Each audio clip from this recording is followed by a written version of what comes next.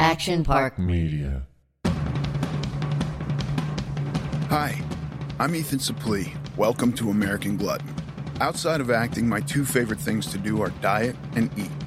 I have a very complicated relationship with food, and on this podcast, we're going to talk about all of it. Food as entertainment, food as sport, food as fuel.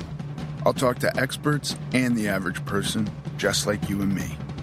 I hate to ask you to do anything, but if you're enjoying this show, please take a moment to like, subscribe, rate, review, all of the above on whatever app you're getting it from. Ladies and gentlemen, the man, the myth, the legend, Mike Israetel. But there's a twist. Mike Israetel will be interviewing me.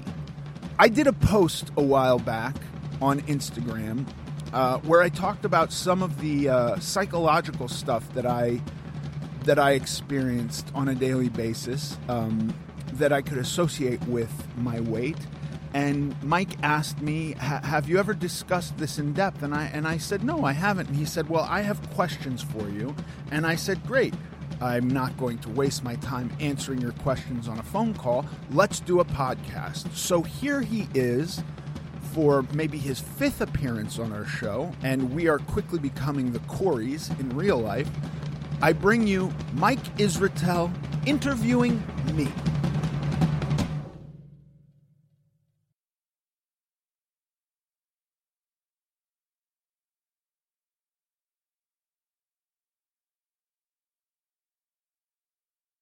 Dr. Mike Israetel, welcome to American Glutton Podcast. You're the most recurring guest I've ever had. That sucks. It's like a recurring infection. It's the greatest thing. It makes me so happy. Yeah, you show up to your doctor, he's like, you got Mike Israetel again. And I just think you're not washing your hands enough. That's probably true. What is the genesis of this one?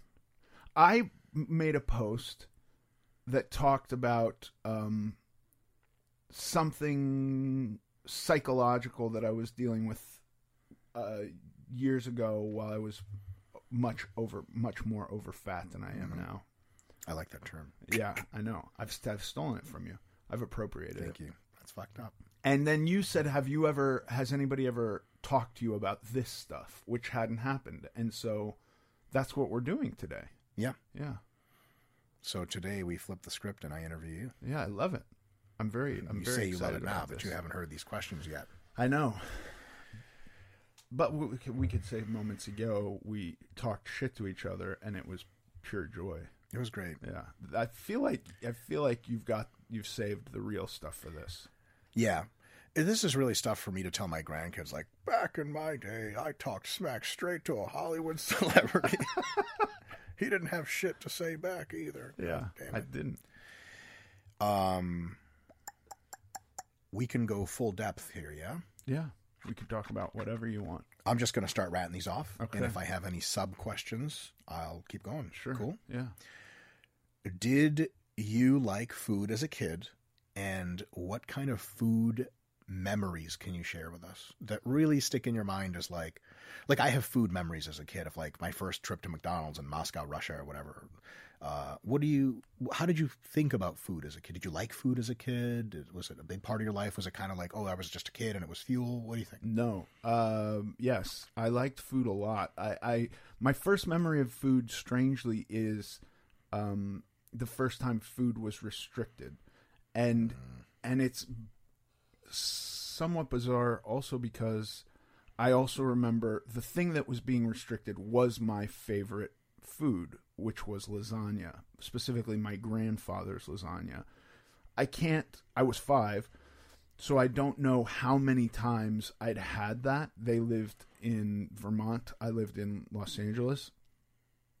But I had clearly had it before because I remember being really excited. The house, I went to visit them, and it was just me alone with my grandparents for the first time. And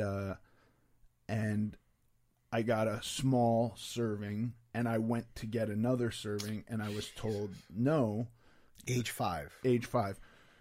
So, you know, my relationship with food became very weird, and there were points I became super interested in cooking at one point. As a kid? No. Okay. Never as a kid. As a kid, I loved food, and I think that the fact that it began being withheld from me at a young age altered my relationship with it. How? To your best ability to speculate. Yeah. I believe that, and it started right then. First of all, this had two effects. I was let to know that there was something wrong with my body. Which, implicitly or explicitly? Explicitly. Oh, wow. I was fat. Who said this to you? My grandparents. It was a failing of my parents. They said this. And that I had to get... this had to be taken... This had to be controlled. Something had to be done. So I had this thing that I loved withheld from me. And I found immediately, in fact, that night as I was clearing the table, that I could sneak this. And so as I'm clearing the table, I'm taking handfuls of lasagna off my grandparents' plate and shoving it in my mouth and dry swallowing without chewing much, just because it was like, I really want this. Forbidden things become more desired too, especially when you're a kid. Yeah. So I think that was kind of how my relationship with food progressed. And did your grandparents continue to be a part of your childhood for some time? Yes. But I was only with them for like 2 weeks at that point. But I will say the difference between... This was like day one. I get there late at night, kind of a blur. Day one is magical in my memory. I'm outside playing all this stuff. They suggest a walk. We walk down to a cemetery. This is how I remember it. To a cemetery. But like, it's... You're going to be here if you keep eating, you fat fuck. Well, it didn't take that turn until dinner. But at dinner, like, literally my memory is this fairy book thing of like, the cemetery was even alluring on day one. And on day two, when I was awoken and told, no, you must go on this walk every day down to the cemetery in my memory becomes this dark and scary thing that I no longer want to walk to. And nothing to do with the death or whatever. It's just that you have to do this thing because you're broken somehow. Yeah. Good God. And did they have an influence on how your parents were treating your food environment? Did they kind of nudge them to be like, oh, get this kid reined in? Yes. And it was not super obvious at first because I don't think my parents certainly didn't communicate with me the way that my grandparents were very curt and blunt about it. You're fat. Your parents have failed. Something must be done about this. My parents' go-to was, we're all just going to eat healthy now. So it's just going to be healthy food in the house. Did your parents struggle with weight at all or no? Eventually my mother did, but not at the time. Not at the time. And do you have any siblings or anything that struggle with weight? Sister. Or eventually she did too, but not at the time. Okay. I mean, and for her it took a while, 10 years of me constantly being on a diet. And then suddenly she started gaining weight. Mm-hmm. And similarly with my mom, everybody was kind of fine, but these impositions were at first placed on the household. Like, we're going to go see a nutritionist. The nutritionist is going to tell us what to eat. Then we're just going to all eat this way. So it's not just pointed at you. What did you think about it at the time? Were you kind of like, I guess this is what's happening? Or were you like, do you have any kind of like a perception of value around it where you were like, this is not good, I've been bad, I've been good, why is this happening, I just want to eat food? What were your thoughts on the matter? I really just felt like there was something wrong with me. Don't go anywhere. We'll be right back. And that I didn't feel like it was a punishment, but I felt like it was a constant effort to fix or solve me. And so, the whole household was on the Candida diet, and then the whole household... Were you eating only Candida fungus? Basically, could you imagine that? That'd be You know, amazing. I went to I forget if it was Japan or China, but in one of those countries where gluten was just an item on a menu. Yeah. And I was just like, they're trying to fucking kill me. These people, they know. Nowadays, you'd probably try it and be like, ooh. I would eat that gluten and cover it with MSG. What's that called? Satan? Satan? Yeah. Hail Satan? Yeah.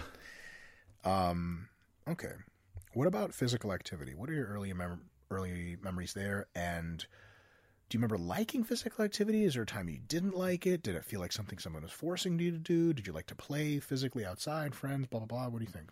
The minute there was attention put on my body, I was kind of not interested in physical activity. And I've gone through old pictures, and there's just it's bizarre to see, and it's a very young age. We're talking about like 5 years old, how active I appeared to be. And then even if just looking at pictures of me at the beach, the shirt comes in where I'm wearing a shirt at the beach. And whose idea was that? I cannot imagine my parents saying, don't take your shirt off. So whatever instinct in me that was telling me, don't take your shirt off, occurred around 5 years old when there was first attention put on my body, and it suddenly became this thing of like, there's something wrong with you. Mm-hmm. And I really shut down to all physical activity after that. I just was no longer interested in doing active things. Trippy. Yeah. If you can remember, and I sure as fuck can't remember this shit about my childhood. I swear to God, I was like a slow kid or something. I barely remember anything. But was there a sensation in which your sort of dereliction to be of normal size was foisted upon you unbeknownst to you? Or was it that once it was foisted upon you, you were kind of like, yeah, I kind of was thinking that too? Or upon examining it, you were like, I do agree. Because like, so for me, I had a attention deficit disorder. I was basically academically useless until I was age 15. And I knew there was something wrong with me. It's not like my parents were like, do better at school. And I was like, fuck school. I was like, I try, but I can't. I know I'm broken. Where were you on that? Were you like, when it was sort of, you were made aware of the fact that your body was kind of the wrong shape for your parents' or grandparents' wishes, were you like, yeah, no, I feel that? Or were you like, what the fuck? Like, what, do you remember any of that? Or what? I remember very much having no sense of my body at all. And then, because you were fucking 5, and who kind of 5-year-old has a sense of their body? Yeah, like I had never considered, this thing. It just was like I very clearly remember becoming aware of my body in association with the wrongness of it, and that's how you were introduced to body awareness. Yes. Was there's something wrong with this thing that you're carrying around called your body, which prior to that, I truly was not aware of. So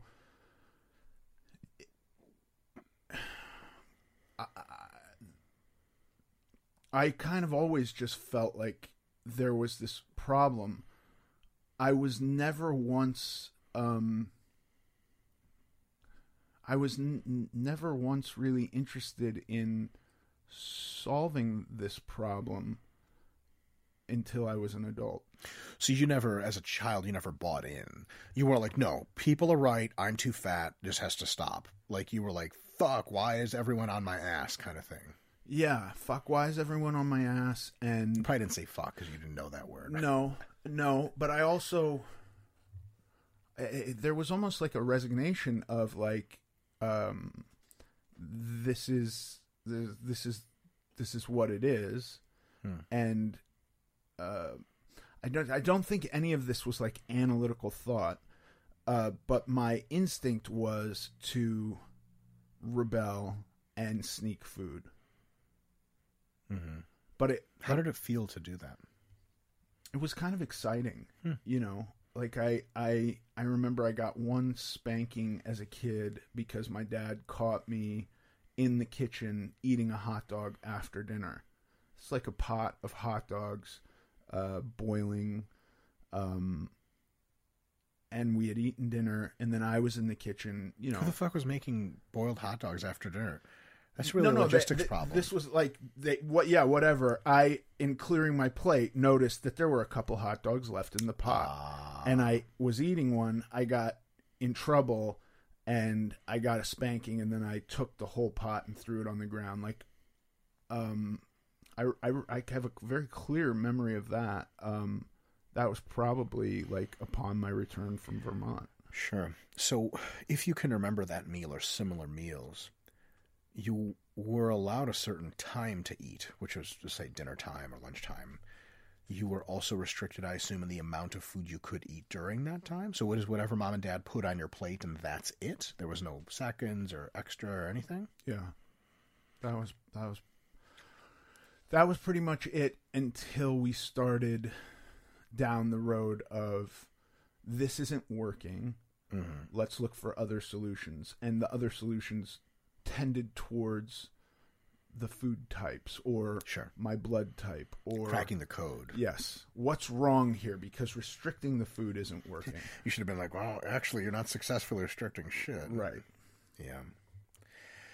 Okay. I think that all of that, and I've had this thought a lot, like, why didn't I just get on board? Why wasn't it explained to me in a way that I could just get on board with it as a kid?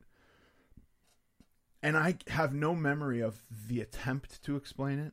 I don't remember, like, somebody sitting down and going, like, you're tending towards overweightness. You're already overweight and you continue to gain weight. I was not on board. I remember the one time I was on board, I was 10, and I was put on something called OptiFast. I know about them. And it's got fast right in the name. Yeah, and I actually saw changes, and I wasn't cheating on it, and it was kind of mindless and simple. Did you like the changes?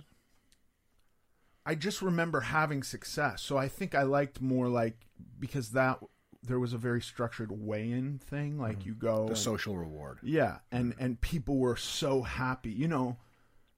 I don't remember ever having to weigh in front of my parents at home. They never made me do that. That's good. Yeah. But I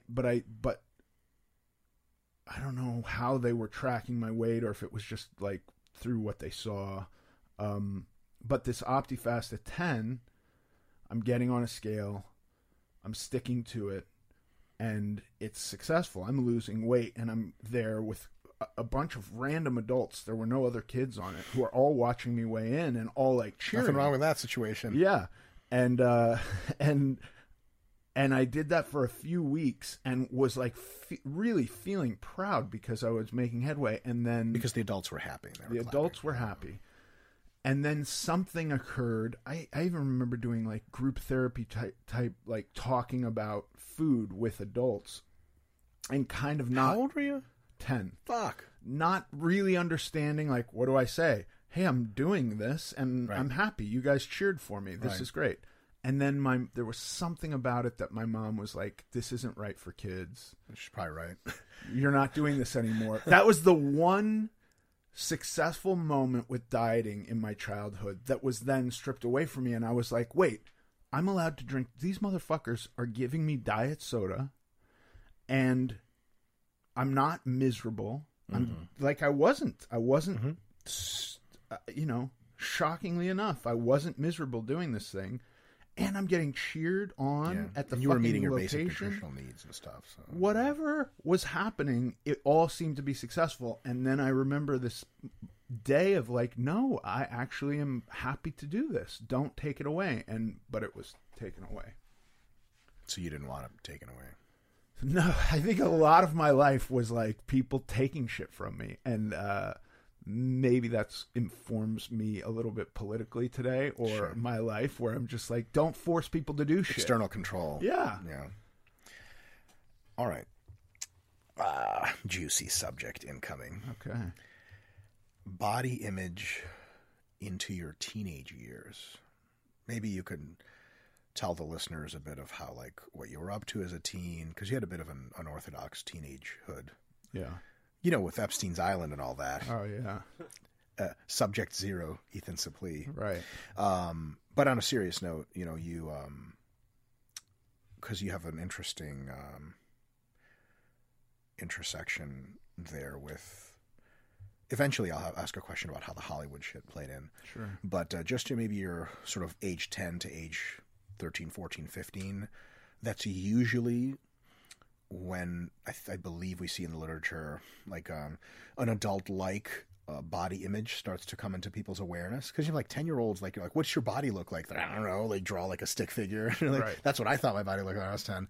So at some point, there's like kind of an enhanced awareness. Sexual attraction comes into the picture. Sexual awareness comes into the picture. What was that like for you? So I remember the first girl who I ever thought was cute, and you know, there was just a deep sense of not belonging. So there wasn't even, like, she doesn't belong around me, the great Ethan Suplee, future Hollywood superstar. Yes, of course. Right. I didn't feel that I fit into, you know, I actually think that it's a good thing that there wasn't like an incel movement when I was 12 years old. It's a good thing for everyone. Yeah, because I feel like not that I think they're right, but I can totally empathize with this idea of like feeling utter powerlessness, and also no area to exist with other people, specifically with girls. Sure. I imagine lots of 12-year-olds feel like this. Maybe not. Maybe no other 12-year-old feel this. I sure as hell did. I don't know. Yeah, this Scott the sound guy probably did pretty well at age 12. Yes, he looks like the kind of creep that did. You know. Yeah. He was getting all the chicks at 12. That was his peak of his life, actually. Yeah, it's all downhill after. There was a lot of just feeling like hopelessness around attraction to the other sex. Sure. Like you weren't in the candidacy pool of anything that would be considered. I felt like I was so far outside of the candidacy pool. Yeah, but I didn't even feel like I was within the candidacy pool of like having a bunch of friends at that age. No shit. Yeah, I've like make a friend and like really cultivate that friendship, because the idea of having lots of people really opened up the idea that somebody's going to point out, why are we friends with this fat guy? Also, you were aware of it on that level. Yeah. Huh. Yeah. Did you have any do you have anything you remember from your childhood, like burn scenarios where somebody in your age category brought the fatness to yours or everyone else's attention? I have like this is ridiculous, but I have this thing on my ear, which is like the tiniest little nodule thing. And like my grandpa had it too. And it was described to me as a child that my grandpa was like this great man. He was like a pro boxer or something in Russia. And it was described like, oh my God, you have this thing too. Like, you're going to be great too. And I'm like, well, what up? I was like 9. I was like, sweet. And then like, when I was 10, in elementary school, kids start first noticing shit like that. And a bunch of kids just made fun of me. Like, what the fuck's wrong with your ear? And I like, when you're 10, I was like, oh, I'm broken. Yeah. And it really, really hurt me. Did you have a memorable set of scenarios like that for your body? There was one, I have one memory of this, and it's always like, I've always thought it was the strangest reaction. I was actually having a fist fight with my man. Kid. And I assume you won that fight. Well, I was winning, and the kid I was winning against was older than me, but I was winning, and he called me a fat ass in the midst of this fight. Interesting logic. And it was like kryptonite. Damn. It ruined me. I like had to walk away and cry. So he kind of won that. He lost the fight, but won the confrontation on words. He was like a proto rapper. Yeah. Basically. Damn. Do you want myself, Charlie, and Jared to find him now and hurt him badly? Desperately. Great. That would be amazing. I think we're overqualified to do that. Yeah. It turns out he's like in the UFC, and we're like, oh shit. That was the guy. Like, he really thought he lost that fight, so he just went and started training right after. Yeah. Okay, so when he said that to you, how old were you at the time? Ish? 12. And it fucking stung. Uh-huh. Bad. Yeah, you know, it's not that I hadn't ever been called fat before. I remember being around little kids. I would walk around the entire school to avoid having to go anywhere near the little kids, because the little kids would say fucking animals. Yeah, they would just say it. So if I was with another person and we had to walk by the little kids, it happened a couple of times, and I would just pretend not to hear it. Shit. Yeah. But it hurt. Oh, yeah. Don't go anywhere. We'll be right back. Body image, self-image, and acting. How did you I don't know if you've spoken at length about this anywhere else. I sure as hell have never heard it. Mostly because I find you boring. But, and fat. Yeah. I'm the guy you fought, Ethan. Things. I'm that guy. Yeah. What was that like? So here's my supposition. Please feel free to correct an entire story. If I did have very low self-esteem when I was your age. I remember one time, back when I was a younger kid, I was like 15, and I was like very good looking for a 15-year-old. I had a gentleman give me a card for a modeling agency, and my mom had been approached before, like for me to pose for be like the kid doing math in the math book. And he gave me a card. He's like, you got a really good look, like hit us up. And my self-esteem was so low that as soon as he walked out, I just threw the card in the trash, because I was like, I'm a piece of shit.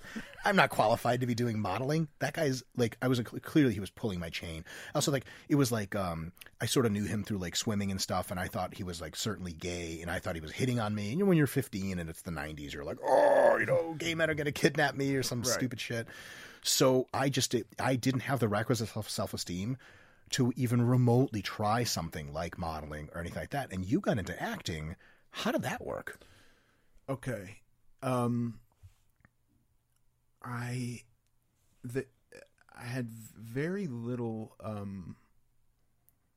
praise as a kid, and I was in a school play. First of all, there was an actor at my school, like a professional actor, but a kid actor, so like somebody who just went on a nasty downhill spiral. I'm just kidding. No, he's actually doing great today, but like my first encounter with this was knowing this kid, being aware of him, and then he was in your grade.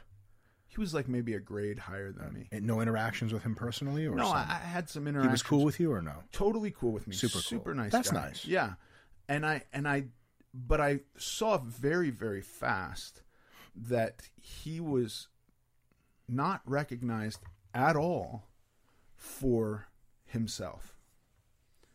That he was recognized as this separate thing, being an actor. Huh. So there was a detachment from the attention he got was 99.9% based on this other thing that had nothing to do with him. Really. Sure.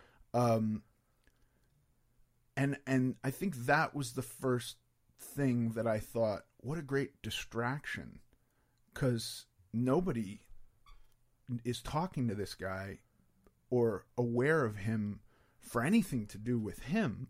It's this completely separate thing that is so materialistically surface that it's drawing all the attention away. And you wanted that. I thought it was such a magical disguise. Mm-hmm. So I first became aware of that with him, and then I did a school play and had lame. Yeah, I mean, but I had a lot of. You volunteered to? Was it mandatory? Everyone had to do it. Mandatory. Oh. Everyone in the grade had to do something. The 90s. Yeah, I did this thing. I got to wear a cape. Nobody could see my body, and it was like, hey. Did you volunteer for that role? No, but when the role was brought to my attention, the only version I had ever seen was a movie. It was Oliver Twist, and it was Mr. Bumble, and he had this long coat on, which, like, the old-timey coat that almost looked like a cape. And I was like, I'm just going to wear a cape. And I can do this because you won't be able to see me. And then I got praised for that. Like, I got attention, which was nice. For doing a good job in the play. Yeah. So that was like my second little experience with going like, hey, I did this and got praised for it. That feels good. And it has nothing to do with me. It's got nothing at all to do with me. So why was that pertinent to you? Why you keep bringing that up as that's a good thing? Why was that a good thing for you? Because whether it was my perception or reality, largely the attention I got was negative. Sure. And I felt very bad. I felt like there was something not right about me. So I did not want attention about me.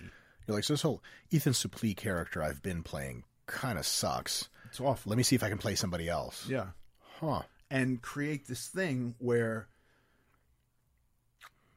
it has nothing to do with me. And so if you're experiencing that, fine, because it's not me. Sure. How old were you during this play? During the premiere of this play? 14. 14. Yeah. And then how did that lead into acting? So 14, I also became just like so unwilling to I don't know. I stopped going to school. I would refuse to go to school. I would at home. Yeah, I would play hooky. What's hooky? Just not showing up for school. My mom would say, I'm driving you to school, and I would get in her car and I would have these plans and at a certain freeway off ramp, I would just get out of her car and walk away. Yeah. I got arrested buying drugs in MacArthur Park when I was very young. Is that a seedy park? Yes. It's a no shit bad news park in downtown Los Angeles. Age? I think I was 12. 12? Yeah. Oh, I had a whole sequence to these questions that you fucked up with your drug history. Let's keep going on the acting thread. So you didn't like school. Why didn't you like school? Was it the people there or the fact that the teacher was telling you to write boring numbers in your notebook? I don't think it had anything to do with that because I actually didn't have a real issue with scholastics. I enjoyed writing numbers in a notebook and reading. I just figured you're not that smart. I figured you'd hated school. I did hate school, but I think I hated I don't know. I hated being around people, and I was just miserable at school. Because of the people? The social situation? Yeah, I think that's a lot to do with it. I wanted to seem tough, to be left alone. I wasn't actually tough at all. It just felt exhausting to me to have to go and play this make-believe thing that I was still being judged as me. Does that make sense? Oh, yeah. Yeah. So you weren't a big fan of what was going on the inside, and then you would show up to school and you would have to play this character actor of yourself, which you fucking hated. So it's kind of like, why the fuck am I here? If I just ditch this whole thing, then I won't have to have these emotions around it. Yeah.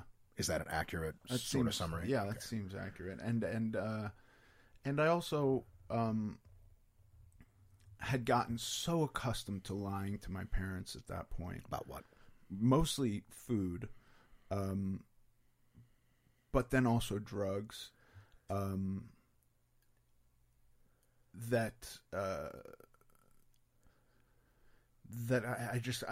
think at a certain point I was no longer really participating as like whatever the base minimum is to have a relationship with somebody. I was not buy-in. Yeah, there was no buy-in for me at all.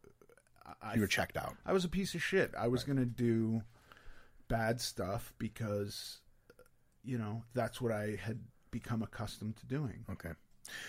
And so you weren't going to school much. Where did the acting start to thread in there? Because you started acting in your teenage years, right? Yeah. I have a hard drive of your old teenage acting that I every now and again peruse. It's nothing. It's a couple terabytes. It's nothing major. Yeah, it's a couple terabytes. It's quite a bit of. It's just really high quality digital information. Yeah.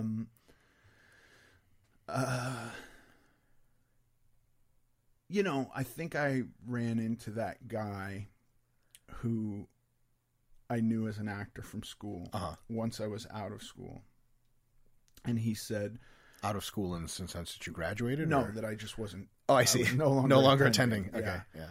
And I would be willing to bet that he was just like, we need to find something for this guy to do because he's on a bad path right now. And he was a little older than me, and he said, I think about that play that you did that I saw. You were great. You should really consider acting. He's a fucking super nice guy.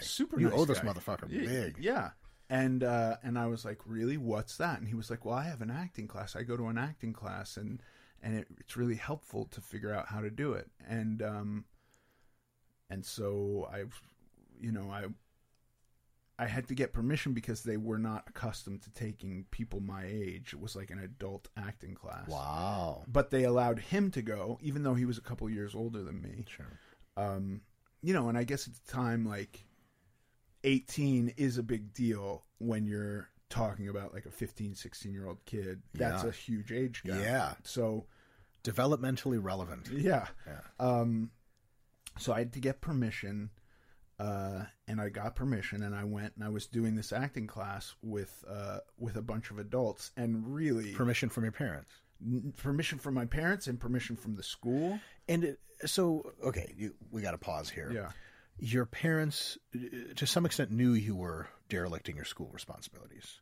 And your school clearly knew something about it. Yeah. But they were okay with you taking the acting class? Was there a pushback of you better go to school, you're talking about acting? The going back to school was a non-negotiable thing. I was not going to go back to school. So wow. The way that was solved was I went and got my GED. Interesting. Yeah. At age 15. That's actually kind of impressive. It was the easiest fucking test. That's because you're smart. It was so. I thought it was a joke. I was like, "This is a fucking." This tells me I probably would have failed it at age 15. Right? It was pretty easy. I didn't study for it. You just showed up and you're like, "I know enough things." I said. They said I had to do this or go back to school. Let me do this, and I passed. I don't know that I passed. I don't know actually that I passed with screaming colors, with flying colors or whatever. But I got a certificate. Well, yeah, that's the idea of a the idea of that sort of certification is that you just pass, fail. Right? Yeah, exactly. And can you imagine someone's interviewing for work? You're like, well, I have a GED. He's like, well, how well did you do on the test? Okay, so you took a GED, and your parents and your school were like, okay, fuck off, go act. Or your parents were like, here, we'll sign you up for this acting class. Yeah. And how frequent were the classes? A couple times a week, 2 times a week. And how long were they each time? Few hours. Okay, so it was a sort of serious thing. It wasn't just lollygagging. No, it was real. And this was true, sort of thespian art where they were teaching you to act. It wasn't like a community involvement class. It was acting. It was acting, and it was a beginner class, so there weren't a bunch of professional actors in my class. But the kid I knew who was in the advanced class was in a class with real actors, like movie actors. Sure. You'd go, they would do occasionally a scene that was particularly good from some class. They would then go this should be displayed for all the classes, and they would work on it and show a 20-minute scene as though it was a play. And you'd go in and you'd watch legit movie actors doing a scene from some random play. Did you have any memories of famous people shock where you were what? That's what's his name or what's her name? Or you were just like, man. Yes, no. At that point in my life, anyone who had ever been on TV once, even if I had no idea what their name was, but I was like, oh, that guy was on an episode of Law and Order, Right. was mind-blowing to me at that point. You know, my wife and I, Law and Order is our favorite show, and if we saw that person, we would be over the moon. Yeah. Like, oh my God, you were great. Episode 97. Yeah, that's how I felt too. Sure. Okay. And then once you got into the acting classes, I assume you had talent for it, or was it a struggle? I struggled there too. Because you were just a piece of shit. No. I had the same note from the teacher over and over again, which was I would put up a scene with other people, and the teacher would kind of get to me, and I don't know if he was like, this kid's 15. What am I going to say to this kid? We've got some obese 15-year-old kid. This is ridiculous. He probably didn't use that word. That's really offensive. He definitely didn't use that word. But my note, I think a few times, was, I don't know what to say about this. Do it again. And I would just be like, fucking gave my scene partner a bunch of stuff, and I would wind up arguing with the guy. Huh. So he didn't give you concrete feedback? I wasn't getting concrete feedback.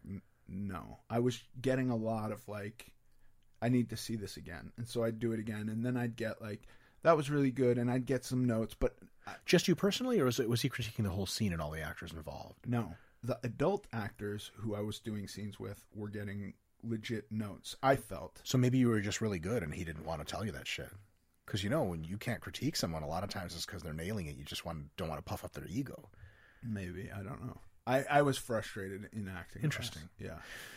How did that lead to acting? A year into this class, I got that note again, and I was just kind of like, I'm just going to go try to learn acting by acting. And this was your idea to do. I was kind of like in a fuck you state. Sure. And my first day of auditions, I basically got both jobs I auditioned for. I told you had fucking talent. I don't know that that's true. I think I was a very unique looking person. Ethan, we live in America. There's 500 trillion people that look like you. There were not a lot of obese teenagers trying to get sitcom acting work in the early 90s. Interesting. Yeah. And then once you got those roles, it was kind of a snowball situation where you had a resume at that point, references, and people kind of knew, oh, that guy, get him in here for this casting call situation. Or did you have to push yourself for a while longer? No, it was fairly quick. Okay. Yeah. After, I mean, fairly quick to the point where the first audition I went on, I got a job, and then just worked for 30 years. Damn. And here we are. 27 years. Sure. Okay. So let me make sure I have these questions aligned properly because there's some stuff I want to go back to if that's okay. Sure. Your body image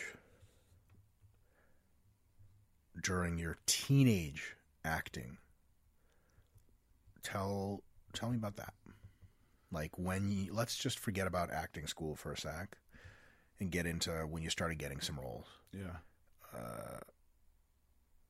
You like that success? Do you think it reflected well on you? Did that change your body image at all? Or being like, I'm fat fuck who gives a shit because I'm getting these roles? Or were you like, I'm getting these roles, this is great, but I still fucking hate how I look? Where were you with all that? I did not think like that. I think I had a sense of who I was, and there was no sense that this was a changeable condition. The first season, the first TV show I did was a show called Boy Meets World, and I've never seen it. I don't blame you. I'm just kidding. Of course I've seen it. It's between the first season and the second season, my agents, or it might have even been towards the end of the first season. At some point while doing that, early on, my agents got a call from the producers, and my agents called me and said, "You don't need to gain weight for this." And it's an odd thing to say. Yeah. Well, apparently I was gaining weight. I was not aware of this at all. You're like, I think I'm just growing up. And when they said that to me, I was like, okay. Like, was that a nice way of them saying, don't get any fatter? But they didn't say don't get any fatter. They just said you don't need to gain weight for this. And so for me, this was just a kind of reassuring me that there is something wrong with my body, because I'm certainly not trying to gain weight. Sure. I'm just living. I'm not thinking about that at all. I have a sense that there's something wrong with me. I have a sense that I am... Well, this is just a permanent state that I exist in. And so it's then re-solidified. Mm-hmm. Like, yes, of course, I know there's something wrong with me. Old news. Yes, this is not informing me of anything.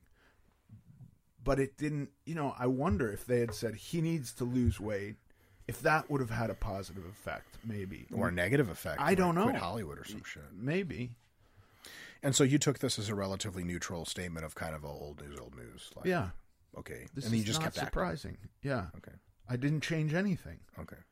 And then up until age 19, 20, you dealt with your body as just this kind of like sort of walking old news liability.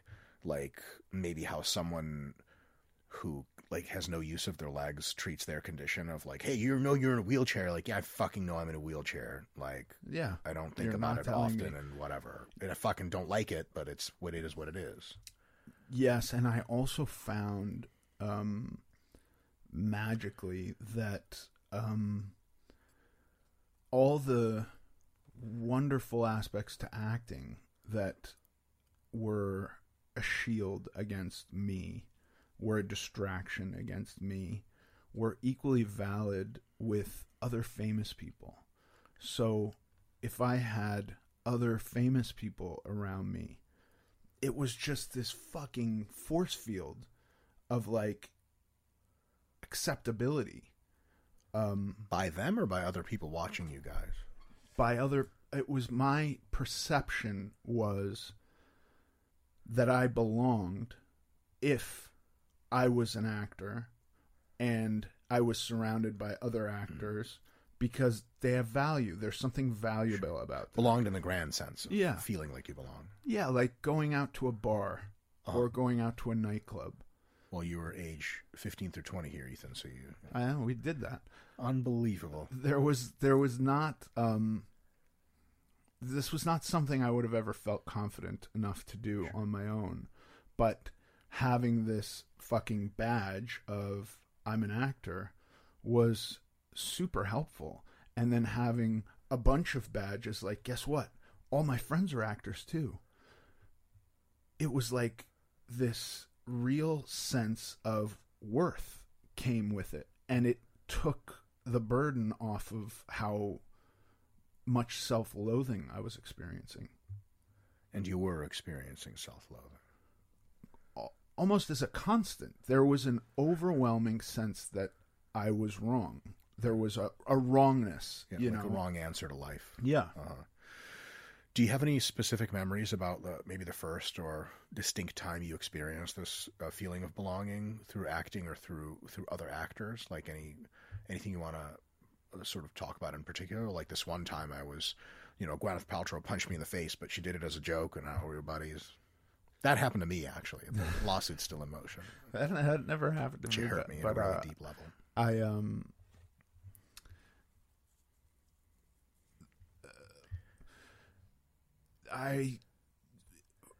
The first kind of experience I had with this, I had been doing Boy Meets World. That was my only job at this point, and I've done a few episodes of it, and I wanted to take my dad somewhere nice, and with your money. Yeah, I paid for a vacation at age 17. Crazy. Yeah. Did you still live with your parents or Yeah. no? Crazy. We I had negative money when I was that age. I was paying for trips to islands. Amazing. And we go down to this island, and mostly we had a little rented Jeep, and we would drive around and look for beaches where there were no people, because I was not super comfortable on a beach. And then one day my dad just wanted to stay at the pool, like stay at the hotel that we were at. And I was like, okay, but I had a deep feeling of shame that I felt would bleed over into him as being associated with me. Because you're fat. Yeah. And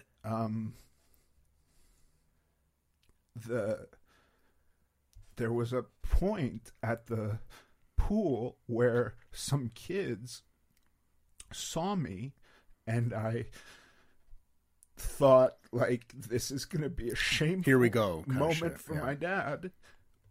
But they recognized me from acting, and it was like the opposite. It was this joyous thing for me, and I felt like I'm not shaming him. I'm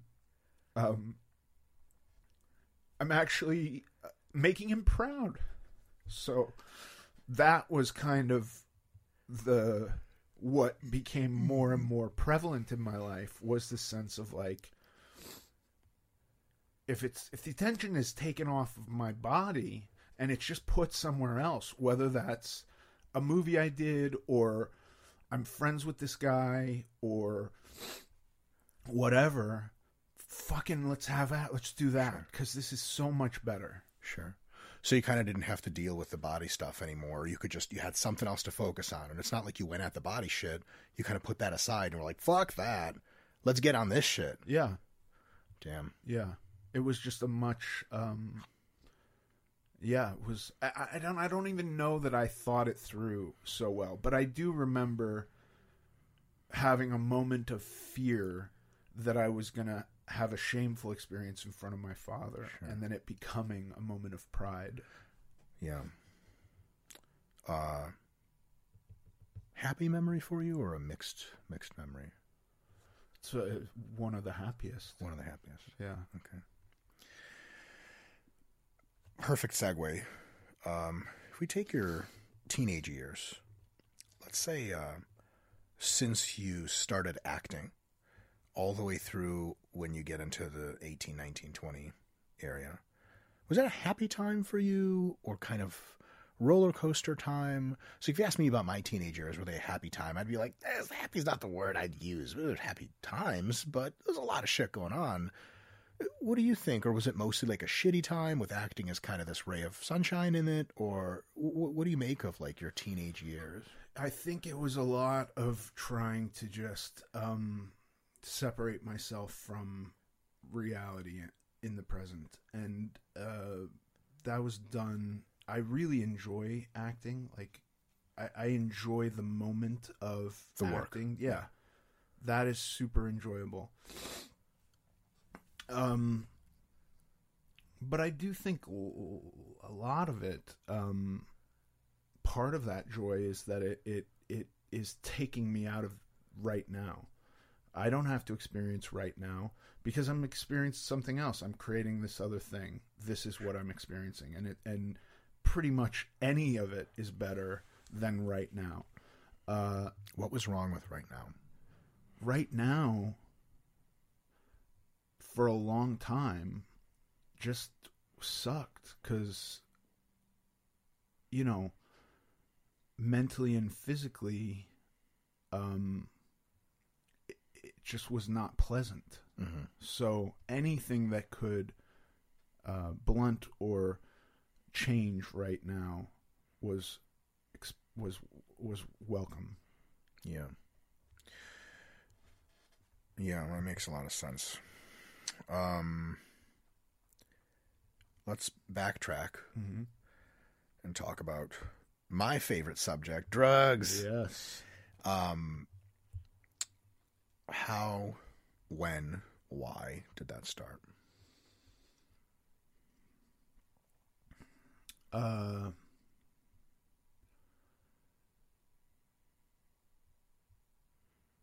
started to drink when I was young. How young? I mean, I think the first time I ever like stole, club Brass Monkey or something from I'm gonna throw from a liquor store. I mean, I didn't know you couldn't get to the hard alcohol. The Beastie Boys said that. Yeah, the Brass Monkey. There was a song about it. Must be great. Yeah. I was probably 11 or 12. 11 or 12. There was never really alcohol in my house. I remember one New Year's, there was a bottle of champagne. That's my only memory of alcohol. My dad didn't drink it. My mom had it. But other than that, there was never alcohol in my house. You were not Russian? No. Why did you go and take it? By yourself or with friends? The first time was by myself, and then I found other kids that would do that, and then we'd find there was one liquor store that we knew of in Hollywood that would sell us booze that didn't card us, and then if we couldn't get all the way to that liquor store, we could fucking sit out in front of any 7-Eleven and hire somebody to buy us a carton of beer or something like that. Mm-hmm. This was all discovered very, very young. Sure. I mean, what I consider young. If I found out that my youngest kid is 14, if I found out that she was doing this shit today, I would be shocked. Sure. I really don't believe she's doing this. Sure. Famous last words. Right. I'm knocking on wood. Why? So why did you go that first time? Why did you go? I have no idea. I really have no idea. What about second, third, fourth? Like why? I enjoyed it. You actually enjoyed the process of being inebriated, or the excitement of taking it, or both? All of it. The whole thing was fun. It was an adventure. And then it was also... Do kids get hangovers or what? I guess not, maybe, or just a little? I don't think I experienced a hangover for a long time. Okay. Yeah. And how regular of a practice was the stealing of alcohol? Like That wasn't super. It wasn't like a daily thing. But when I got a car and I got a little money, 16 years old. Yeah. And I had money and I could get myself to the liquor store that I knew was not going to card me, it did become fairly daily, regular. Sure. And then your involvement. What is it that you were getting at the park?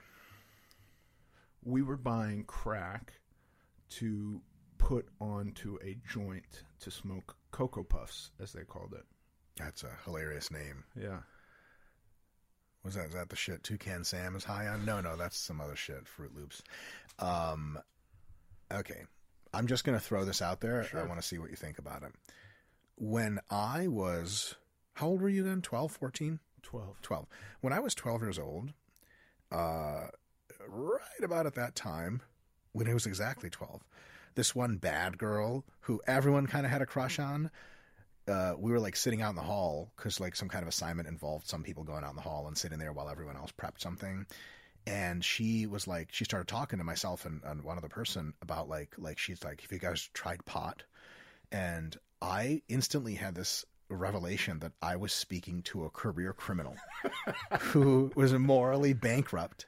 And I was like, no, and what? And why? Are you crazy? And like whatever McGruff the crime dog shit they fed me, I was like, I had like a sense of moral righteousness that I was like, only criminals do drugs. Yeah. And if I start doing drugs, I'm going to be like, I had dreams as a kid of like in the dream, I get addicted to drugs and I'm like, no. And I wake up like, oh God, I'm not a drug addict. Thank God.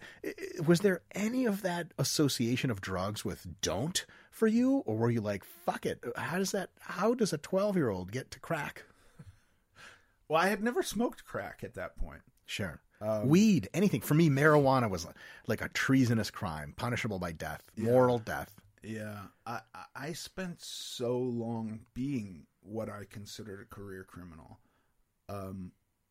specifically with food, that I don't think the progression was so shocking to me. So there was, I think, in my own like kind of retrospection or trying to be as honest with myself as I can be, that my progression from lying about food just bled into lying about most stuff. Mm-hmm. And then when it was something that I would hope my kids find to be taboo, it wasn't such a jump for me at that point, because I was really accustomed to just doing shit I wasn't supposed to be doing. And maybe like sort of the external rules adults imposed on you were all so stupid and caused you so much I don't want to do this kind of feelings that drugs were just another external rule. It was like, oh, they told me I can't eat fucking lasagna. They also said I can't smoke weed. Fuck all the above. We didn't even, I mean, listen, drugs in my household were so taboo that they weren't even mentioned by name. There was never I think my first, honestly, if I've got to be totally honest with you, my first experience with drugs was probably at like 10, trying to dry out and smoke banana peels because I heard some punk rock song talk about smoking banana peels, and I thought, well, if that's a thing, let's try it. You know. And what was your motivation? Just like, let's see if this works? Yeah. Damn. Okay. It didn't work. I don't suggest I mean, that's just not fun. Medically unwise advice. Yeah. Don't go anywhere. We'll be right back. So you had experience with marijuana nice and early, alcohol nice and early, Cocoa Puffs thereafter. Well, I got arrested, so that it took a minute. You got arrested. It was a sting operation? No. I mean, maybe they were watching the spot. Sure. I don't know. I don't think the guy who we were buying it from, I actually, strangely enough, didn't get arrested for that. I got arrested for that. I got taken to jail because I had nunchucks in my backpack, as every self-respecting 12-year-old does. Dude, you're a fucking superhero at that age. Yeah. Or villain, I don't know. Yeah. And they were considered a weapon. Nunchucks in California are Class A felony. That is the funniest shit I've ever heard in my entire life. Yeah, so I have a felony weapons possession on my record. Expunged for youth status or no? No, it's on there. Have you ever had to explain that at like a job opportunity? I've had to explain that when getting like global entry. Oh my God. When I wanted to get, like TSA for the world, TSA pre-check for the world. Yeah. And they brought it up. They were like, have you ever had an arrest? And the girl looked at me like, better fucking answer this honestly. Oh, yeah, sure. And I was like, yeah, I have. I thought it was sealed in, because I was a minor. I thought it was a sealed record, but yes, I have. And she was like, yeah, you have. I can see it right here. So it's on some file. Sure. They get the good files there. TSA doesn't fuck around. Yeah. And you had to tell her it was nunchucks. I did tell her it was nunchucks. Does she understand what that was? Well, she was just like 1987 felony weapons charge. That sounds That's by all itself it says. Really cool. That's all it says. And I had to say, listen, I was 12. I was in a park. I had nunchucks. I didn't know they were as illegal as they are. Sure. I wasn't, sneaking on a plane with a gun. It's not even a functional weapon. For Bruce Lee, it is. Yeah, because he's not hitting himself with a dick with that shit. Right. When I think 1987 felony weapons charge, I think only one thing: Scarface. Right. Machine guns. Yeah. See, I think in California, that's a misdemeanor. But nunchucks are a felony. This M16 you have is a misunderstanding. Right. You're not Chuck Norris. With Right. those that's unbelievable. Yeah. All right. So, okay. The drugs, through your acting, I assume, continued to use drugs. Not during the time that you were physically being filmed. I don't know. But in got there. Okay. But first, in your recreation time, you were using drugs. Yeah. Uh-huh. Yeah, I don't think my first year of acting I was ever intoxicated at work. Sure. But you were still using them in the rest of your life. On occasion. On occasion. Drinking. Yeah. Various other things. Yeah. Okay. And you thought that was fine at the time, or did you have a sense of like, oh? No sense of ew. No sense of it. No. Okay. It's just something that made you feel pretty good, so you did it. Yeah. Okay. there was a real I found that I had a real personality when I was on drugs or drunk that I didn't have without that. And it's very, very strange because acting, you kind of invent whatever personality you're doing, and then it's all pretend. And drugs and alcohol really allowed me to have that same feeling, but without the invention. Now it's just real. Now I'm just like comfortable being around other people and talking to them. And you weren't? No, not at all. So that kind of explains the drugs, huh? I think so. And so the drugs probably tie into your body weight issues pretty directly then, huh? I believe so. Yeah, there was always a sense of just, I mean, it always felt like, I don't know if it was like depression or anxiety or what clinically it was. Social discomfort. Whatever I had that made me feel like I was not worthy to be myself would go away when I did drugs. Yeah. How did the drug use evolve in sort of in a pattern with the increasing body weight through your 20s, or was it kind of like strings of each rather independently? Like, was there times when you sort of eased up on the drugs and you gained more weight, or were the two sort of unrelated? It was just both the weight was a thing, it sucked, and then you were using drugs because they're fun, and also you want to get the fuck away from that suck. The only time, no, they evolved together. There got to be the point where I was a complete addict, and strangely enough, I started to have congestive heart failure, and so this would show up as like swelling in my feet, and then that swelling would gradually move up my legs. How old were you? 19 or 20. Holy fuck. Yeah, body weight? Maybe 21. I was heavier than could be determined at a doctor's 400 office. plus. I don't know, yeah. I stopped getting on scales at doctor's office when I maxed out the scale, and then I just was never getting on a scale Sure.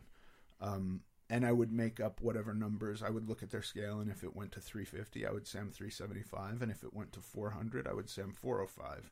I don't need to get on the scale. That's what I would do. I was heavier than that. Sure.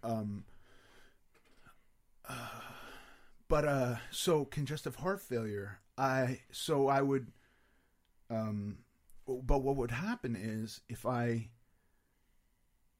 spent a few days not doing drugs, I couldn't sleep or eat, but I could just sit in a chair, the swelling would go away. You couldn't eat? No, not when I was coming off of drugs. Which drugs, if you don't mind me asking? Opiates. I mean, everything. Opiates primarily, but like I'd always throw in uppers if I could get them, but that wasn't what I was looking for. You were looking for downers. Yeah.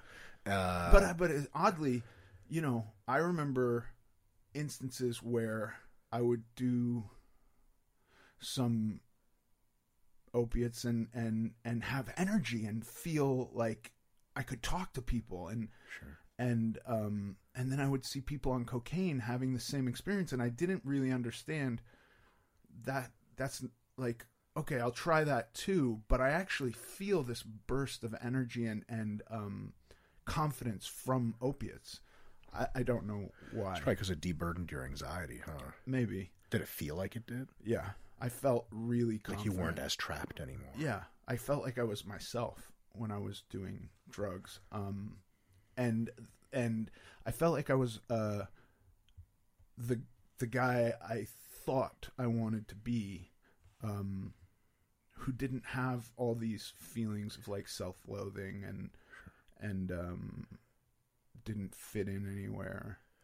Were those feelings worse than usual when you stopped doing drugs for some time? Did they come back avalanche style or just back to normal? The actual act of withdrawing. So I was gaining weight. I wasn't ever losing weight. That was another thing why I thought I was broken, because you see junkies who are thin, and I was a proper junkie but never lost weight. Mm-hmm. I would still, go out to a nightclub, have fun, be this confident person, and then hit fast food on my way home and eat for $6. By yourself? Yeah, at the end of the night. How did that feel, the fast food part? Do you have any guilt associated with it? Or was it kind of just, this is going to feel fucking great because it's fucking delicious? There was a sense of embarrassment. So making eye contact with the gal or the dude handing me the food was a moment that I felt shame at the drive-thru. You were sober by then or still high? No, still high. I was high pretty much 24/7. Okay. But even then you were feeling shame. Yeah, about that act. I mean, and then I would have these weird mental gymnastics I would put myself through where I would go like, for some reason the guy at the AM/PM is less of a human being than the guy at the McDonald's, so I don't have to feel shame around him for whatever reason. Sure. Because like he's dealing with like the real dregs who are coming in to buy 40s at 1:45 in the morning. So you're like a breath of fresh air to him, kind of. I mean, this was completely illogical as I say it now, because there's no drive-through at AM/PM. Like the actual interaction with a person at a drive-through is so much less. Yeah. But that moment was shameful to me, and I would freely walk into an AM/PM and buy a bunch of hot dogs and hamburgers, because I'd convinced myself that this guy was more accustomed to seeing shitbags all night. Who's going into AM/PM at 2 o'clock in the morning or 3 o'clock in the morning? Just the scum of the earth. So I felt like I fit in there more. Huh. Whereas I don't know why I thought of like whoever is the people working at the drive-thrus were accustomed to a higher class of people. Interesting. This was, as I say it feels illogical, but that's what I believed at the time. I continued to gain weight, but I would notice a deflation every time I would get clean. Now, I was getting clean towards the end periodically. How old were you then? This was probably 2000, 22, 23. 22, 23. You'd build up a tolerance, so I would have to do so much drugs to maintain my high, and it would stop being an effective high and just kind of, it was starting to not, I wasn't getting that feeling of confidence. I was just getting like, I'm not miserable anymore, but not much better. Yeah, but I wasn't leaving my house much at this point. You were still working. I was still working, but like towards this point, I was experiencing the beginning of congestive heart failure. The drugs were not as potent. Yeah. And so I would take a couple days and fucking sit through hell, unable to sleep and eat. What's that like, Ethan? You have like the pot of gold at the end of the rainbow, because you know that by the time you're able to eat something or to fall asleep, the drugs are going to work again. Oh, shit. And the swelling has gone down.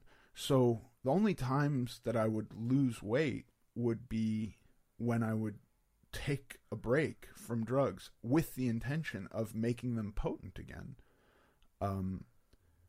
My shoes would fit, stuff like that. Yeah. So the process of withdrawal was very uncomfortable. It's awful. But you held on because you knew, man, this shit is going to feel real good after this. Yeah. And that's why you were doing it. Pretty much. Trippy.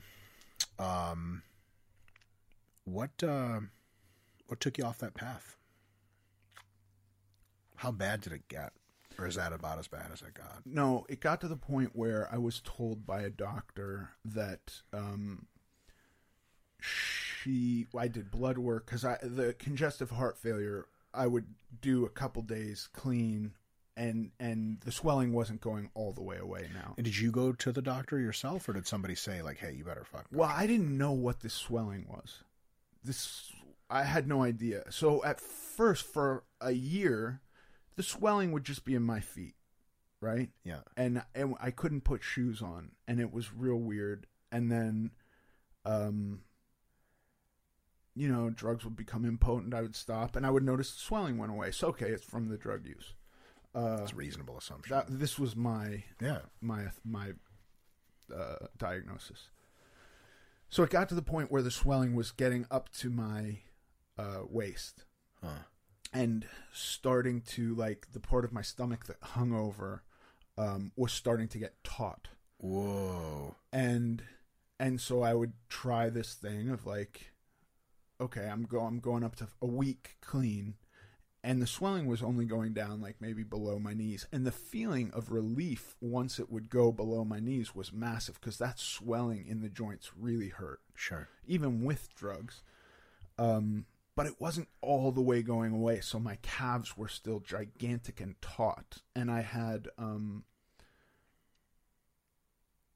I would try to hide this by wearing sweats and socks all the time and stuff, but I could not put on shoes. So how did you go to work? Maybe at this point I wasn't working. Okay. This was maybe the last stretch. This was when it was really bad. I went to a doctor. And she did blood work and said, okay, she was talking about, like, my liver and certain markers in my blood, and said, what you have is called congestive heart failure. And that was the first time I ever heard about that. And she said, when that swelling gets to your heart, you're going to die. Basically, it's just your body is retaining fluid, and when the fluid surrounds your heart can't beat anymore. This was how she explained it to me. I'm not a doctor, as you are, so I don't know. No, I'm a fake doctor, so I don't know what the fuck. It sounds reasonable. We'll ask your wife. Sure. And I said, okay. And she said, and we went down the list of all the other shit that was going on in my body. And she basically said, like, I know you're doing drugs, and I think you're going to die whether you stop doing drugs or not. There was this moment where I imagined my parents finding me dead, and it was just the swelling that was, something I didn't want them to see. And the doctor was like, I can't even really tell. Like, you're so big that this swelling is not, like, what are you talking about? And I was like, no, but I can tell. Yeah. And I think they'll be able to tell. It all seems completely illogical to me now, but the idea was I'm going to die, but I want this swelling to go away before I die, because I don't want somebody to have to see that when whatever they do with a dead body sure involves looking at you. And the best I can do is get rid of this swelling. Look presentable. I mean, not that I would ever claim to look presentable at that point, More but presentable. Like, this idea to me of being swollen was horrifying. What did you think about your impending death? I almost every day I went to bed. I was unable at that point to lay on my back because I couldn't breathe. And I would wake up almost every day surprised to be alive. So that wasn't so upsetting. Mm-hmm. The idea, I figured I was dying. The idea that I would die swollen like this was very upsetting to me. And that was really... I had been to rehab a couple of times. How'd that work out? Not well. Mm-hmm. It wasn't ever something I woke up one day going, I want to go to rehab. Other people checked you in? Yeah. Yeah. And, were you just biding your time in there? No, I mean, I'm sure there were moments where I could think, like, it'd be good to get sober. You know, like, I can see the benefit in that. This is becoming not fun. But it wasn't ever my idea. Yeah. So it wasn't necessarily something I was fighting, but maybe, like, you know, my friends are worried about me. I don't want them to worry. Or my parents are worried about me. I don't want them to worry. So I'll go and do this thing. And maybe it'll stick. I hope it sticks, but it didn't. Doesn't sound like there was a lot of conviction behind that. No. Yeah. And then, so the doctor was like, look, you're going to fucking die a bloated mess. And you were like, no. And you... I went to a rehab. Rehab, okay. I went to a rehab. I was awake for 11 days straight. Is that possible? It was. Very pleasant, I imagine. It was a total nightmare. You had to... There were like two things. First, you get through withdrawing from drugs, and then you go and do like the actual therapeutic part of the rehab. Sure.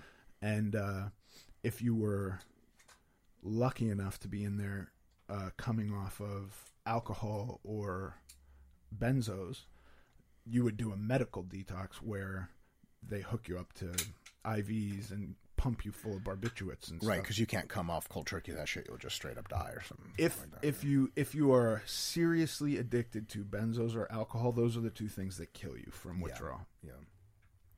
But if you're in there like one of these fucking speed freaks or a crackhead, you're sleeping and eating. That's your withdrawal. Like, I would sit there in total envy of these guys because they haven't been sleeping and eating. Right, and they would be woken up and they would, for meals, and they would go and they would get their meal and they would eat it and then they would go back to bed and sleep. And they were in and out of there in 3 or 4 days. I was in this thing for 3 weeks. Because of the opiates. Yeah. 11 days didn't sleep. A bite of food here or there, but really disinterested in eating. Couldn't shower. What did you make any sense out of the disinterested in eating thing with your history of eating? It wasn't, I mean... How did it feel? You know what I'm saying? Like, yeah, it didn't. Food did not feel good. It didn't feel good in my mouth. It usually did. Didn't taste good.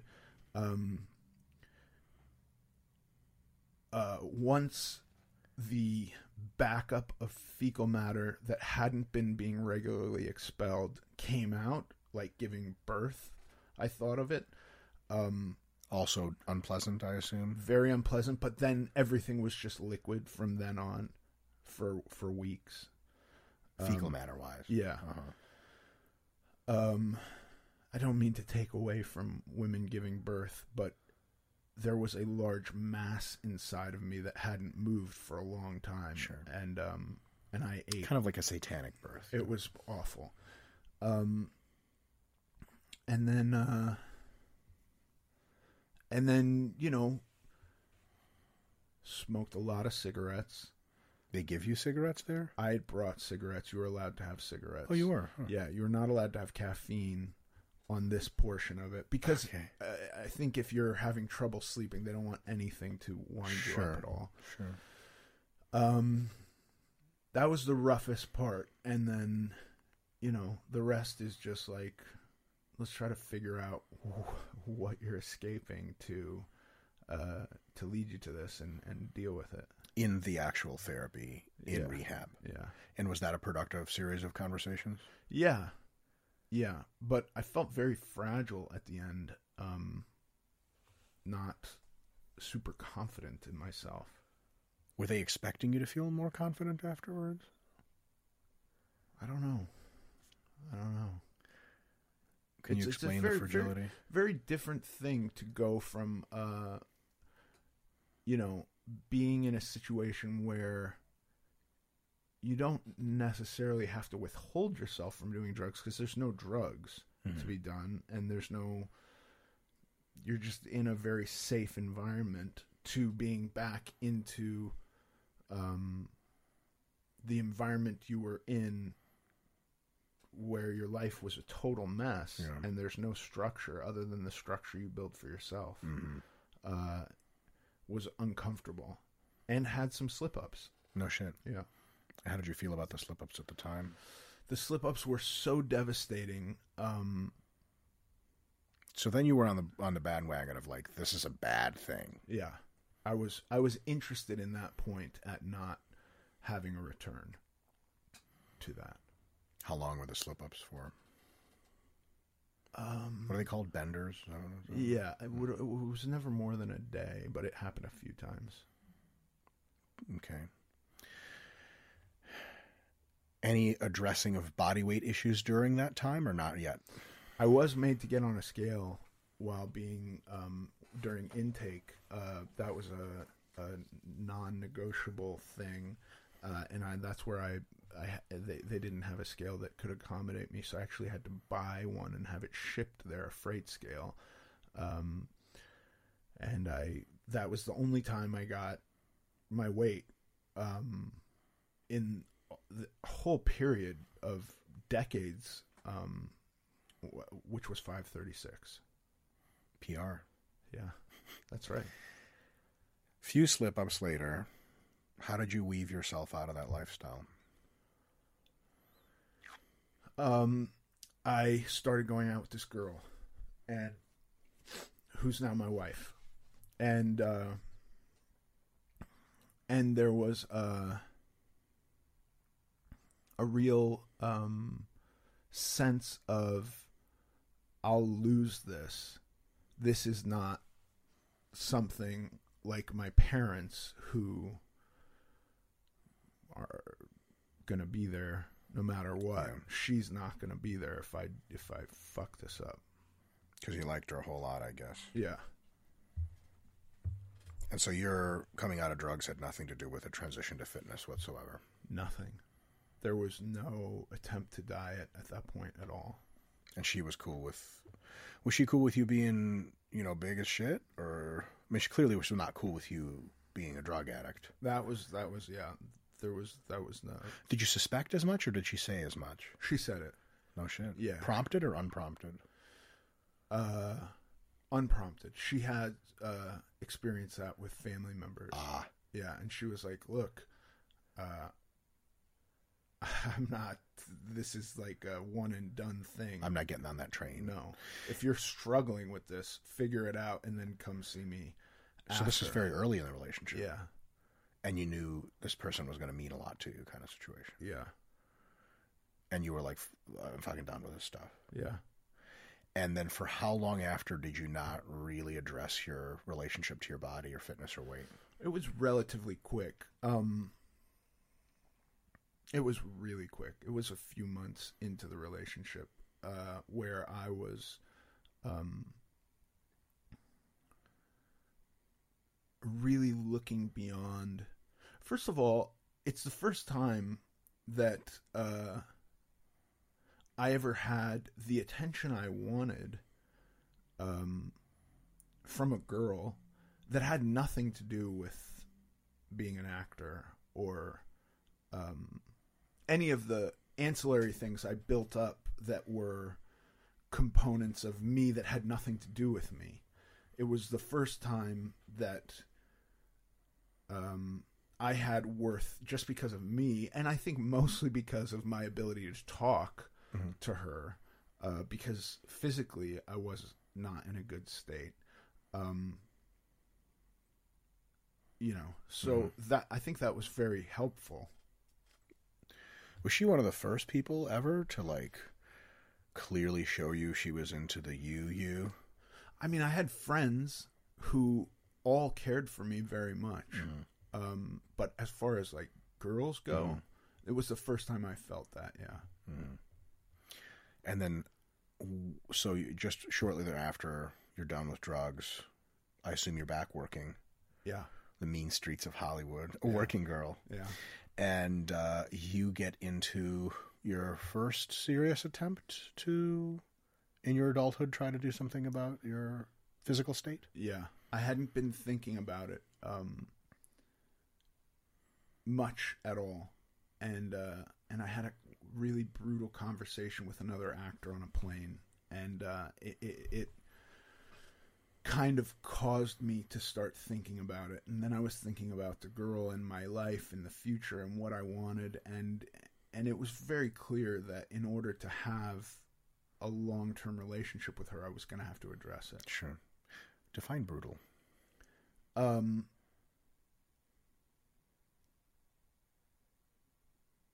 Uncomfortable. For you. Yeah. Not for them. I don't know. I imagine it was uncomfortable for him too. Was he push? He or she? He.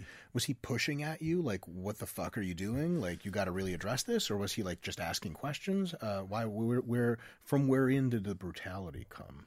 The brutality was him saying, like, I see you, and I think you're on the wrong path. And this was different than my friend saying, like, look, we're concerned, which is also brutal. Sure. This was way more blunt with, like, I live my life this way because of these reasons. What are you doing? It was kind of like that. Did this person have a weight history themselves or no? No. And in fairness, none of the reasons he gave for why he lives his life the way he does made any difference at all to me. Sure. But he had reasons. He had reasons. And it caused me to think about them. And then it caused me to think about the way I was living my life. I just hadn't really been thinking about it. To find your reasons. Yeah. Uh-huh. How old were you? Ish. 24. 24. Maybe 23. Good time to get your shit together. Yeah.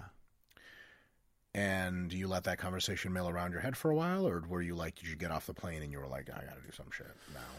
I got off the plane. I had a brief layover in Frankfurt. I was like... Jet-setting Hollywood motherfucker. Oh, man. I was totally destroyed by the conversation. Wow. And then thinking about Brandy, my wife, and I really came to the conclusion that if I told her, then I was like letting her in on this secret that she couldn't know, which was completely insane. But if I didn't tell her, so there was like risk in telling her. Because then it's out in the open kind of between you two, and you're like, yes. You put your pride on the line, sort of, like your commitment. Yes. Yeah. So if I tell her and I don't win and I'm not successful, I lose. Oh, yeah. But I thought I was more likely to eventually lose if I don't tell her. Mm-hmm. So I thought that the only shot at winning was to tell her that I needed help and to say, like, this is an issue. I'd like to address it. Can you help me? And she was like, yeah, sure, like, no problem. And I think at that point, I was going back and forth to Romania a lot. I don't want to know anything about that. Yeah. The CIA listens to this dark stuff. I was only there at that point, like, I was going to be there for a couple of weeks, and then I was coming back to LA for, like, a nice long period of time, but then I would have to go back to Romania. And she said, do you want to like start doing something now while you're there? And I was like, sure. Huh. What do I do? You tell me, I'll do that. And she said, all right, don't eat any bread or potatoes. Okay. And I went, okay, I can eat anything else? She said, yeah, but just for this period. And so for a couple of weeks, I did that. I didn't notice any change, but I noticed that I was able to do that. Like, sure, that wasn't so hard. Right. You weren't like chronically hungry or out of energy or anything. You were like, it's just a thing I'm doing. Yeah. And then we talked, every day. And at some point she's like, okay, I've been looking around and I found this thing. You're going to start the minute you get back. I've got it all ready. It involves a lot of like vitamins and pills, and I'm going to bag them up for you so you don't have to think about them. And I'm just going to hand you everything every day and you're going to do it. It's going to be great. Back to drugs. Well, no, I think the pills were all like fiber. I'm just kidding. That was never, no, she was not, yeah, could you imagine? You're going to do a lot of diet pills. We're going to grind them up and you're going to snort fat lines of diet Jesse pills. from Saved by the Bell type shit. Yeah. And so I got back to LA and I'd been doing this thing, which was like so easy. Like, if that's all I got to do, fine. But then I knew that wasn't really the thing. That was just whatever I was doing in the moment. And she had found some guy who had a program where it was like a liquid diet where you're drinking a couple protein shakes a day and then some green drink and taking a shitload of fiber, which, to get like really, really graphic and gross everybody out, like, yes, a few weeks into them, everything is liquid. Everything coming out of me is like liquid. a bird. And whole capsules of undigested fiber are coming Your out body's too. like, dude, enough fiber. We don't need I'm not this. even opening this anymore. Nothing, whatever you're taking. We sure as hell not gaining weight at that point. No. I lost 80 pounds in 2 months. And Dr. Mike's Liquid Pill Fast. Yeah. TM. Available for sale. And then, they were rough 2 months, and then I had to go back to Romania to work on a movie, which was like, it's not construction, but it's not nothing. Fiber pills don't get you through that shit. They don't get you through that. A lot of very lightheaded all the time, and loss of vision upon standing. Oh, nice. Yeah. Low blood pressure. Yeah. Not a terribly bad thing medically, but not great for work. When I say I lost 80 pounds too, let me explain this. I got a scale. The scale was like this almost rectangle thing with a circle at the top, and it had like a spring-like needle that would go around. It would go to 300. So the way I gauged my weight loss is when I started, it swung past 300 and up to like 150. And by the time it would get there, I thought it was just wound so tightly that it was like dancing, right? It's not like hitting a number and staying there. And so I would get on it every day, and it gradually came down by 80 pounds. Wow. To, 70 or whatever it was. Sure. And that's how I gauged my weight loss. Took I think it took about 6 or 7 years before it got below 300. And I was like able to go like, hey, I think this is my real weight. And by the way, it dipped to like 298 one day and then was back above that. Yeah. So I don't know, but that's how I would go like, this is really working because it's not at 200. It's not at whatever. Sure. And did you try, this is when you tried a whole bunch of different diets. I mean, yes. Well, there was an after portion to this liquid fast that was, I believe, based on blood type. So I think that was my first experience with the blood type diet, which was like, now you've done this liquid diet, now we're going to move you on to here's a list of foods you're allowed to eat. And I, in fairness, got real full off very small meals at that point. And so continued to lose weight in Romania. Not nearly as quickly as I did, but I didn't start putting weight back on either. And then when I got back and I was done with that movie, there was a point where I stopped losing weight on the blood type diet, and so I started to go like, I need another diet. And then we're already familiar with... We did all the diets. All the stuff. Yeah. And maybe someday I'd love to talk to you about detail of all the diets. Sure. I really want to do a full episode on the Beverly Hills diet because of all the diets I've done, I think it's the most ridiculous. I can't wait. We're for sure going to have to do that. Yeah. Last question for today. Today, now, what is your body image like?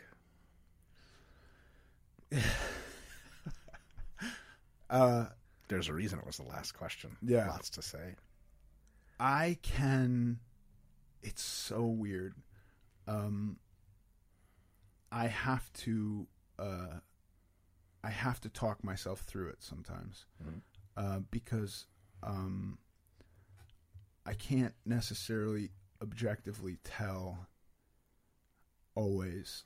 You know, you and I, we did a photo shoot. I did a photo shoot, and you were there for it, which was a big deal. It's the leanest I've ever been in my whole life, including after years of riding a bike 40 hours a week. And I just looked at pictures of that same day with a shirt on and thought I looked a little small. And thought like I didn't look as good as I could look. And today I feel a little fat. A little fat. Yeah. I mean, listen, I don't think I'm ever going to feel like a confident person with regard to how I look. I just don't. I don't think that's in the cards for me. I remember I was doing a TV show called Chance, and this is after I'd been real thin, but not real lean. And I was just like, fuck this. I'm going to just lift weights and eat everything. And I got up to almost 400 pounds. And there was a point where I was looking in the mirror at almost 400 pounds just because my trap muscle was slightly above my shoulder. And I was like, fuck yeah, that's awesome. Interesting. That lasted about 30 seconds before, I caught another angle of myself and was like, oh no, I'm a piece of shit. I don't know that I'm ever going to feel super confident about how I look. I don't know that that's in the cards for me. Don't go anywhere. We'll be right back. When walking around outside, like right now we're recording this in Beverly Hills or some shit like that. We think people think. So I'll got a good startup question for you. What do you think people think of me when they see me walking around this neighborhood? You look like an Adonis. You do. That's really what you think? I think they think that. You look intimidating. Intimidating. Yeah. Somebody who is very muscular. Yeah. Okay. How do you think you look like to people? Not to yourself. To people. Regular 50-year-old lady walking her dog, 15-year-old girl getting coffee for her and her friends. What are you looking like? Well, I have flat feet. And I think my gait has been affected because I was so heavy for so long. And especially during my formative years, whatever that is. Whenever you're developing things like a gait, I was really overweight. And so I feel like if they're first spotting that and how my feet kind of cave in a little bit, I think that's probably the first thing anybody sees. Okay, go on. And then if I get a sense that they're looking at me, I might try to hold my breath so that my stomach doesn't stick out too much. And then maybe they'll see somebody who has put some effort into it. Just some. I don't know. If they know who I am, then they'll know that I've put a lot of effort into it. But if they don't, they think like, oh, here's a guy that's trying a little bit. He's not a total slob. I don't know. Today I feel a little slovenly. Mm-hmm. Today's not the best day for feeling like I'm not a total slob. But no, I am not a total slob today. Okay. Today is a pretty good day.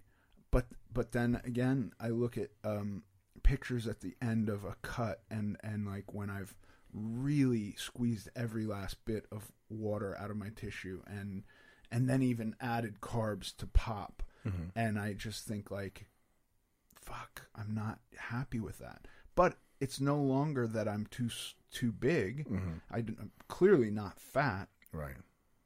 You're not jacked enough. I'm not jacked enough. Do you think the people on the street think that when they see you? I don't know. Do you care about what they think? Not really. Because you're an adult now. I think, yes. I think, by the way, having kids, having a wife, I have stopped caring to some degree about what other people think, which is a relief. Yeah. But I don't know that I'll ever solve how I feel. Sure. In a really organic way. I can walk myself through my nonsense now. Sure. Which I was never able to do prior. There was no point of view I could take where I could feel some sense of self-worth. Sure. At all, unless I looked at things external from me. External from me, being an actor is cool. Sure. But that's nothing to do with me. Right. Me, the flesh and blood and my mind, I still have to convince myself of self-worth sometimes. Yeah. It is a daily struggle for many of us. Yeah. I'll tell you right now, so I'll tell you two things. First of all, I'm going to share with you what I think you look like, because I look at a lot of men. Yeah. My wife thinks it's a problem. We're in therapy for it. So I think the average person on the street probably thinks when they see you that is a very muscular person who probably has a physical, intimidating job like a bouncer, or like maybe he's in the movies playing a guy who's like ex-military and who hurts people. That's pretty fucking the way cool. I would yeah, so like your triceps pop out too far from your elbows for it to be like mistaken for anything else, and your forearms are distinctly muscular and they have veins. When people see arms like that, they're like, what? It's like, this person could hurt me and I better be nice to them. That's what you look like. That's what I want to look like. Success. Yeah. I feel like it's a work in progress still.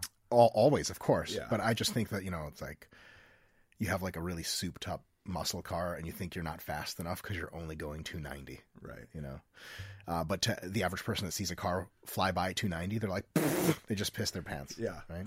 But admit, 290 muscle car, if you can get the extra fuel intake and do some work and get it to 300, fucking do Why it. do you think I look like this? Yes. Thank you. But I think it's important to hear that every now and again. Yeah. Because you're like, I look at a lot of muscular people. It's part of my job. And I would never mistake you for someone who's kind of just trying. You're like, God damn, that motherfucker's not just trying. He's got big ass arms and traps and all that shit. So it's a thing. It's a thing. And then secondly, thank you so much for chatting about this. Thank you. That's a I thing. appreciate it. Yeah, It was you bet. cathartic. Yeah. A lot of this is stuff I've not talked about. I can tell. Mostly the drugs. Well, a lot of it. The drugs were easily the least interesting part of this whole thing. We've all been through our shit with drugs. Yeah. Some of us are still in our shit with drugs. I was definitely looking at Scott the Sound Guy for that. Yeah, and Pookie. Thank you. And hopefully you'll have me back on at some point to bother you and pester you more about your in-depth reviews of the various diets that were in that middle part of your We dinner. got to do that. Yeah. I think it would be really important for people to hear.